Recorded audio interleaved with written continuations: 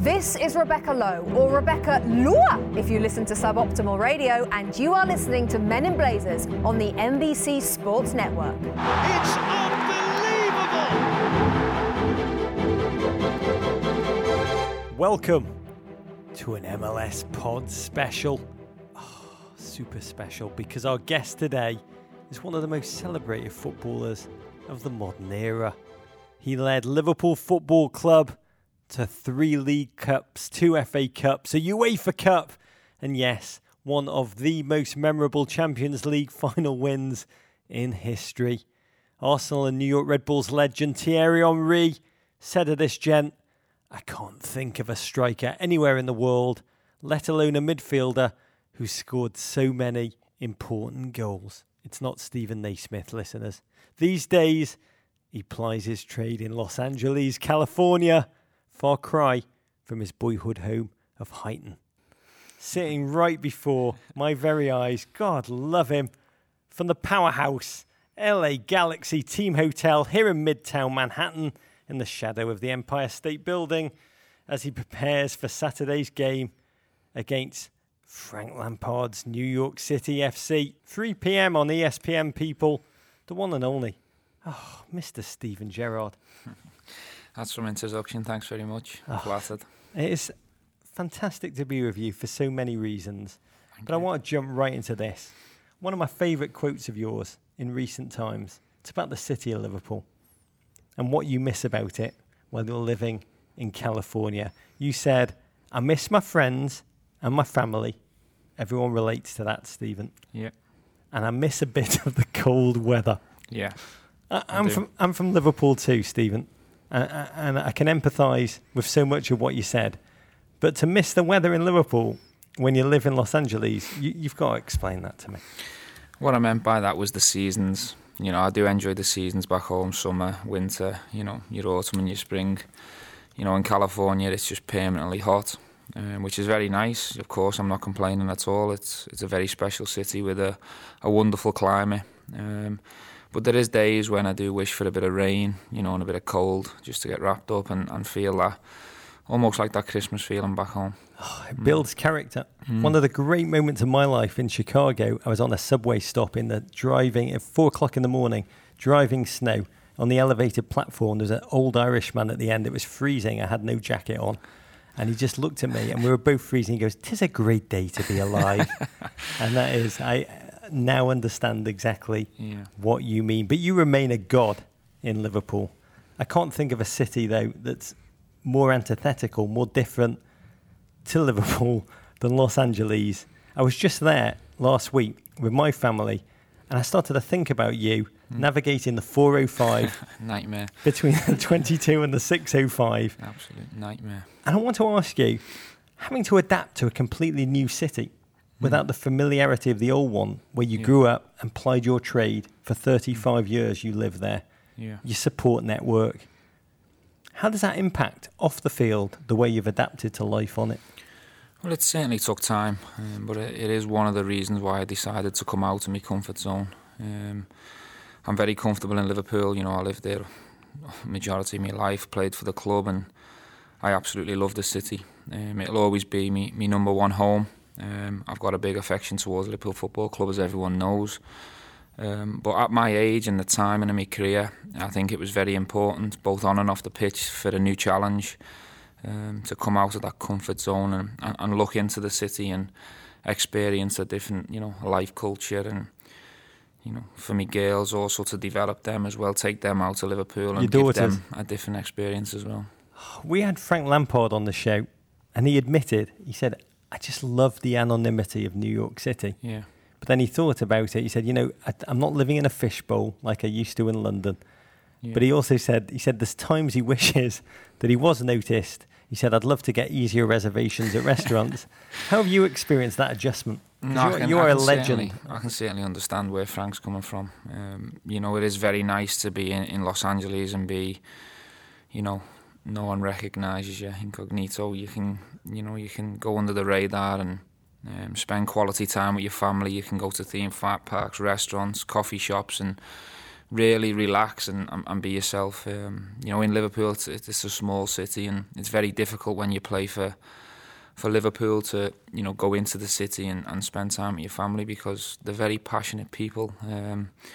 There's Reds and Blues who want a piece of you, and at times it is difficult. I'm not complaining. I absolutely loved all the adulation that I got when I was there. So, but it is nice just to have a break from it and go unrecognised. How does that feel emotionally for the first time, to be able to be free, to be able to live, to be able to experience your life with your family, with your daughters, just as a human being as opposed to an icon? Yeah, I had mixed emotions at first. It was very difficult to come out of Liverpool. I had to drag myself away because the connection was so strong, and it was what I was used to. And I'll admit the first 3-4 months I did find it difficult to change into a completely different way of living, away from all my people. But there's no better city for me to do that in. As I said, I've been welcomed with open arms. The people have been great to me, and I'm really loving this life experience out here.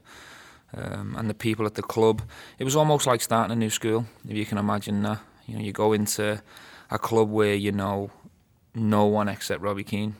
Robbie was great in introducing me to everyone. I've made so many new friends, and I've had some really good experiences both on and off the pitch. I mean, my experience of starting a new school was being beaten up and stuffed into my locker, so I'm happy that it worked out so joyously for you, as we will discuss. But talking about adjustments, you've been coached by some legends in your career. Roy Evans, amazing man. Gerrard Houllier, Rafa Benitez. Can you talk about the adjustment between MLS and Premier League in terms of the tactical gameplay? I mean, you have talked about how different it is here. Yeah, it is different. But they're only subtle differences. I wouldn't say it's completely different. At the end of the day, football doesn't change, or soccer as they call it out here. There is no drastic changes. It's just subtle differences from coach to coach, and just the way they play here. There's a lot more man-to-man in training.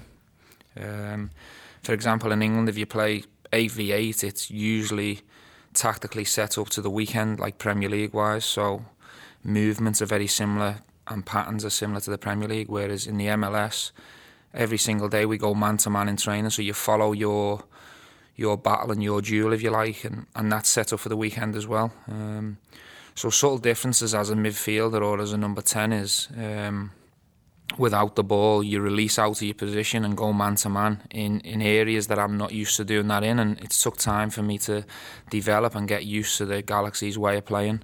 But Bruce has worked with me close with that, and I feel a lot more comfortable in this team this season than I did last year. Yeah, I mean, this season, your range of passing has been on full display. You're currently the assist leader for the Galaxy with 11. What do you feel has clicked for you this year? Is it that you've had more time to adjust to the idiosyncrasies of the league, a better sense of the travel culture, or is it just that you have a deeper understanding of where the likes of Robbie Keane, Gio Dos Santos or José Zardes are going to be? I think it's a bit of everything. I think it's settling off the pitch. I think it's the manager, the coach getting used to me, and the staff getting used to me getting used to my new teammates and all my surroundings. And the transitions just took a little bit more time than I expected. But I think that's normal when you go from one league that you've been used to for 17, 18 years and then you go into a completely different setup. It's always going to take a bit of time.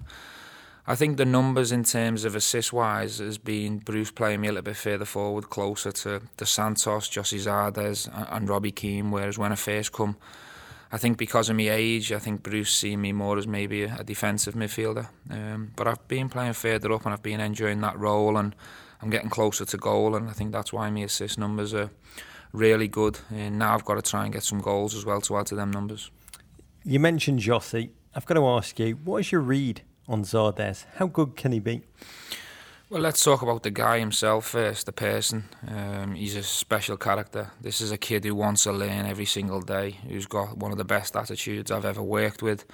He listens, he's unselfish, and that's just off the pitch. So what he does is he translates his personality as a footballer. So he does endless running, he does the dirty work, and then when you add that to ability, skill, cleverness, then you create a player. This is a player with huge potential, and if José keeps doing what he's been doing since I've been working with him, attitude-wise, I think he can keep growing and become a top player.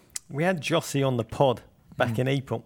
Okay. And we asked him the big question. We said, Jossie, have you introduced Stevie G to In-N-Out Burger? And he admitted he hadn't. And I want to make sure that he's righted the wrong in giving you exposure to America's finest. Well, In-N-Out Burger is amazing. I do have to credit the Americans for In-N-Out Burger. I wasn't aware of it before I rolled up, and speaking to teammates and people just around, one of the first things they say to you is, "Have you tried In-N-Out Burger?" And you're like, "What? What is it?" And they're like, "It's a burger place. You must do it. You must do it." So a couple of weeks in, once I got settled and found my way about, I bumped into an In-N-Out Burger, and it was a life-changing experience. They are amazing. I can imagine a franchise contract going down before you return. I thought it was a wind-up at first, because they were like, when you get your burger, you ask for animal style, and I'm like, is this a wind-up here? Is the people going to be laughing at me when I ask for animal style? But it was up there on the menu, so I tried, didn't it? It changed your life. I highly recommend it. 11 assists, people. I'm just saying.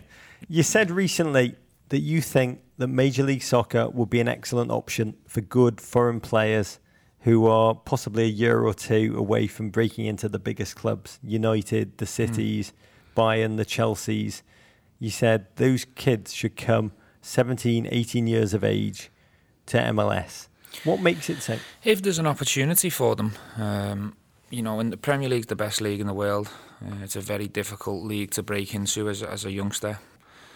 And what frustrates me is these young, top-quality players, 17, 18 years of age, and they're stuck at the same club and they can't get regular first-team football. And, for me, instead of staying and playing in under-21 football, and you play games every couple of weeks and there's not many people watching you, go and challenge yourself on loan. And I just said that the MLS is a fantastic option. This is a good league. It's good quality. A lot of people have opinions of this league that are wrong, that it's a retirement league or the level's not good enough, and that this is a league that's growing and the quality's improving week by week. So for me, I think it's fantastic for them players to get good experience, play in front of crowds, test themselves against top players. This is a very fit league. The players run an awful lot in here, and they'll experience highs and lows that'll put them in good stead before they play for maybe in the Premier League. Your Los Angeles Galaxy, currently third in the Western Conference standings behind Dallas and Colorado. If this was the Premier League and the table was all that mattered, fans would be just counting down the games that remained, running down the fixtures. Can you talk about how MLS's playoff system changes your personal approach to the end of the season, mentally and physically?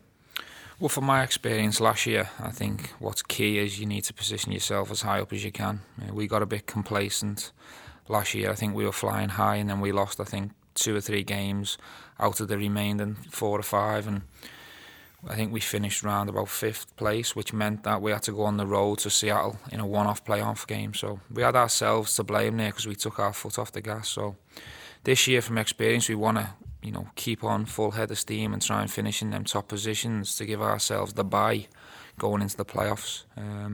But it's an exciting system, the playoffs.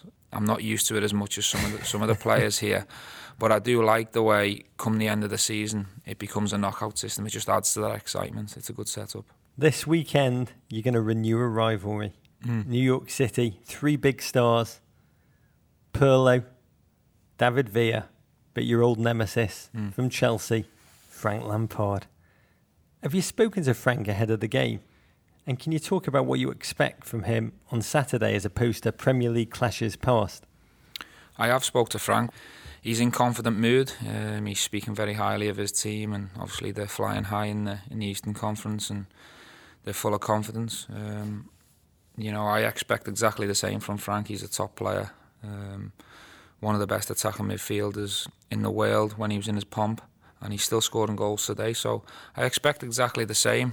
I'm trying to get on the score sheet and giving everything he can for New York City, but the message from my end was we're coming into town to try and burst that bubble. We want the 3 points. We need them to try and close the gap on Dallas and Colorado, and this game's got all the makings to be a classic. Does it add a bit more zest for you that you're going to be going up against Frank tomorrow? You're going to walk onto that field and Frank's going to be there. You're going to shake his hand, have a laugh with him, but then you're going to try and beat the hell out of each other.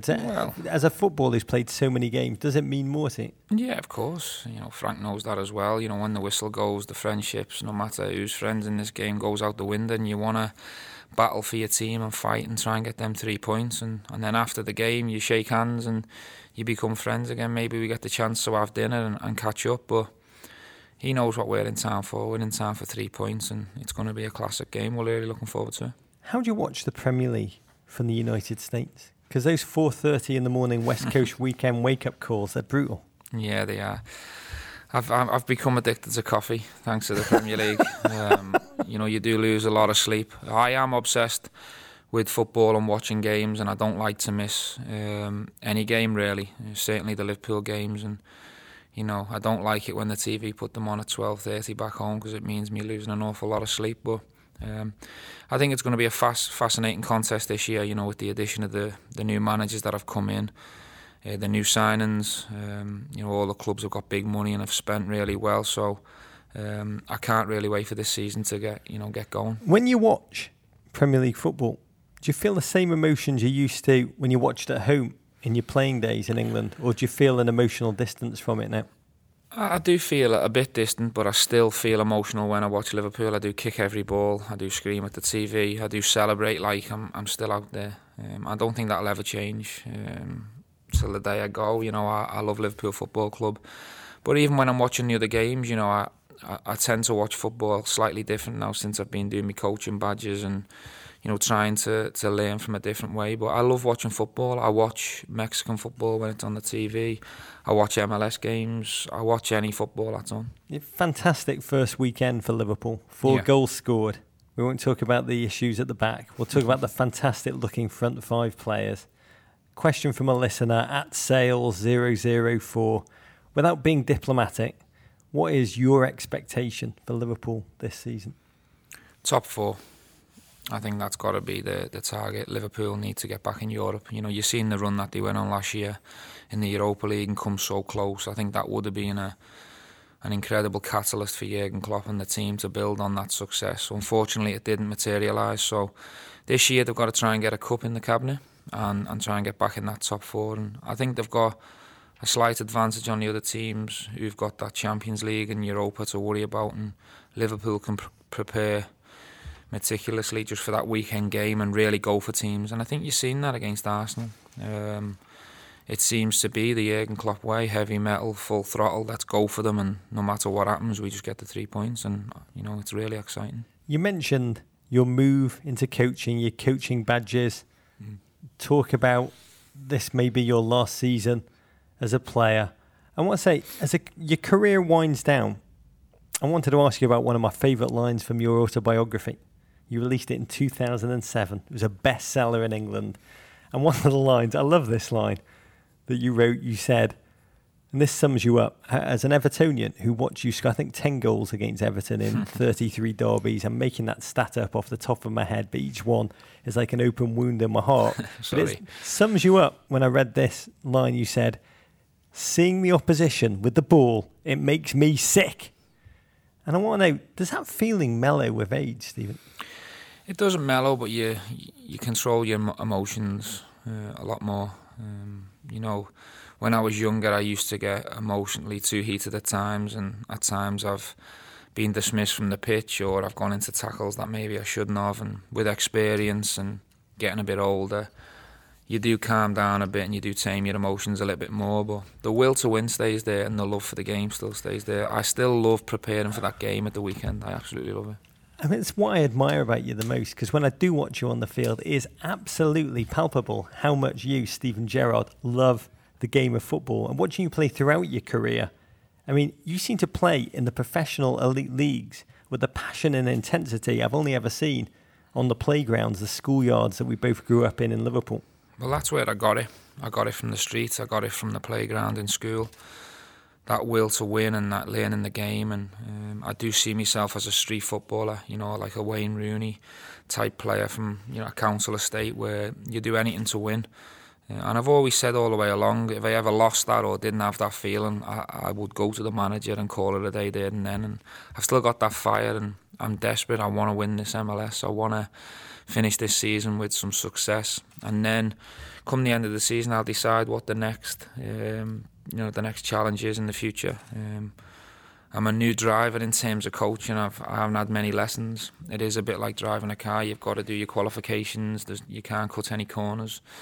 And we'll have to see what opportunities come up. But I'd love to become a manager or an assistant manager or a coach. I would love to stay involved in the game because it's been my life for so long. Psychologically, emotionally, I mean, you speak to coaches who were great players and they love coaching, but they talk about that difference, just that difference. When the goal is scored, it's not you scoring it. Yeah. How are you going to make your peace when you know that your playing time is up, Steven? I'll find it hard. I will find it hard. I know I will, because I love the day-to-day training, I love the banter in the dressing room, and I love competing myself, and I love being responsible on the pitch for results. But I think being involved on a coaching team will give me partly that buzz back. But it has to come to an end at some time. But I will struggle, I'll openly admit that. But maybe there's another challenge. Maybe I stay here in the Galaxy for another season. Maybe there's another challenge. We'll have to wait and see. I haven't totally made my mind up yet, but talking in the big picture, in many, many years, I would like to become a top coach, if it's possible. But I won't do it on name or reputation. I'll only do it and commit to it if I feel like I'm good enough. I've spoke to a lot of people, and they say, it's completely different from being a player. I'm aware of that. But I've seen it done before, that players that have played the game at a high level do become good coaches. It's election season in America, so there is the saying, Steven Gerrard, 4 more years. Please God, good luck tomorrow. Thanks for joining us. Been a pleasure. Thank you.